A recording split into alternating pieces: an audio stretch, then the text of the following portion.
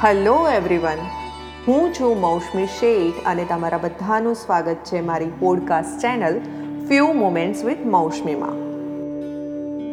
જેઠ મહિનાની સુદ દશમ એટલે કે ગાયત્રી જયંતિ. બ્રહ્માજીએ જ્યારે આ સમગ્ર સૃષ્ટિનું સર્જન કરવાનો વિચાર કર્યો ત્યારે તેમનું આવશ્યક જ્ઞાન, વિશિષ્ટ શક્તિ અને સાધનોની જરૂર પડી. એકવાર તેમને ધ્યાનમાં ગાયત્રી મંત્રની સ્ફુરણા થઈ. બ્રહ્માજીએ આ મંત્ર દ્વારા ખૂબ તપસ્યા આદરી, જેમના દ્વારા તેમને એક વિશેષ શક્તિ પ્રાપ્ત થઈ, જેના કારણે તેઓ આ વિરાટ સૃષ્ટિનું નિર્માણ કરી શક્યા. એટલા માટે જ મા ગાયત્રી આદિશક્તિ કહેવાયા. તે બ્રહ્માજીના મુખેથી ઉચ્ચારાઈ હોવાથી તે વેદવાણી પણ કહેવાયા.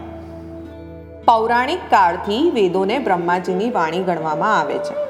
વેદોની ઉત્પત્તિ ગાયત્રી મંત્રમાંથી થઈ છે. આ મંત્ર 24 અક્ષરોની વ્યાખ્યામાંથી 4 વેદોનું સર્જન થયું હોવાથી વેદ મંત્ર ગણાતા ગાયત્રી મંત્ર સર્વ મંત્રોમાં શ્રેષ્ઠ છે. આ સિવાય તે એક છંદનું નામ પણ છે. વાસ્તવમાં ગાયત્રી એ કોઈ સ્વતંત્ર દેવીના સ્વરૂપમાં નથી, પણ એ મંત્રના રૂપમાં વિશિષ્ટ સૂર્યનારાયણની ઉપાસનાનો શ્લોક છે, જેનો ઉલ્લેખ 4 વેદોમાં જોવા મળે છે. એટલે કે જેનું સર્વપ્રથમ ઉચ્ચારણ આ સમગ્ર સૃષ્ટિના સર્જક શ્રી બ્રહ્માજીના મુખેથી થયું છે. એક ધાર્મિક કથન અનુસાર 18 પ્રકારની વિદ્યાઓમાં શ્રેષ્ઠ મીમાંસા શાસ્ત્ર છે. તેના કરતાં વધારે શ્રેષ્ઠ તર્કશાસ્ત્ર છે. તેના કરતાં પુરાણ શ્રેષ્ઠ છે.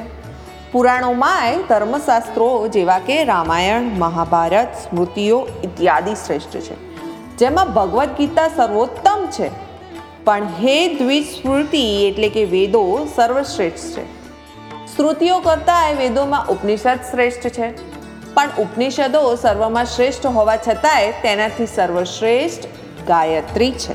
વેદ માતા ગાયત્રીનું સ્મરણ પાપ તથા આપત્તિઓનો નાશ કરનાર છે. કે આ પૃથ્વી પર ગાયત્રી મંત્રથી વધુ શક્તિશાળી કોઈ બીજો મંત્ર નથી. જે રીતે સંન્યાસીઓ માટે પ્રણવરાજ ઓમકાર છે, તેવી રીતે બટુકો બ્રહ્મચારીઓ, ગ્રહસ્થ સંસારીઓ માટે ગાયત્રી મંત્ર છે. ગાયત્રી મંત્ર એટલા માટે જ અત્ર તત્ર સર્વત્ર સૌમાં પ્રચલિત છે કે કપરા કાળમાંય તેનું સતત રટણ કરવાથી પડતી વિપદાઓમાં રક્ષણ મળે છે.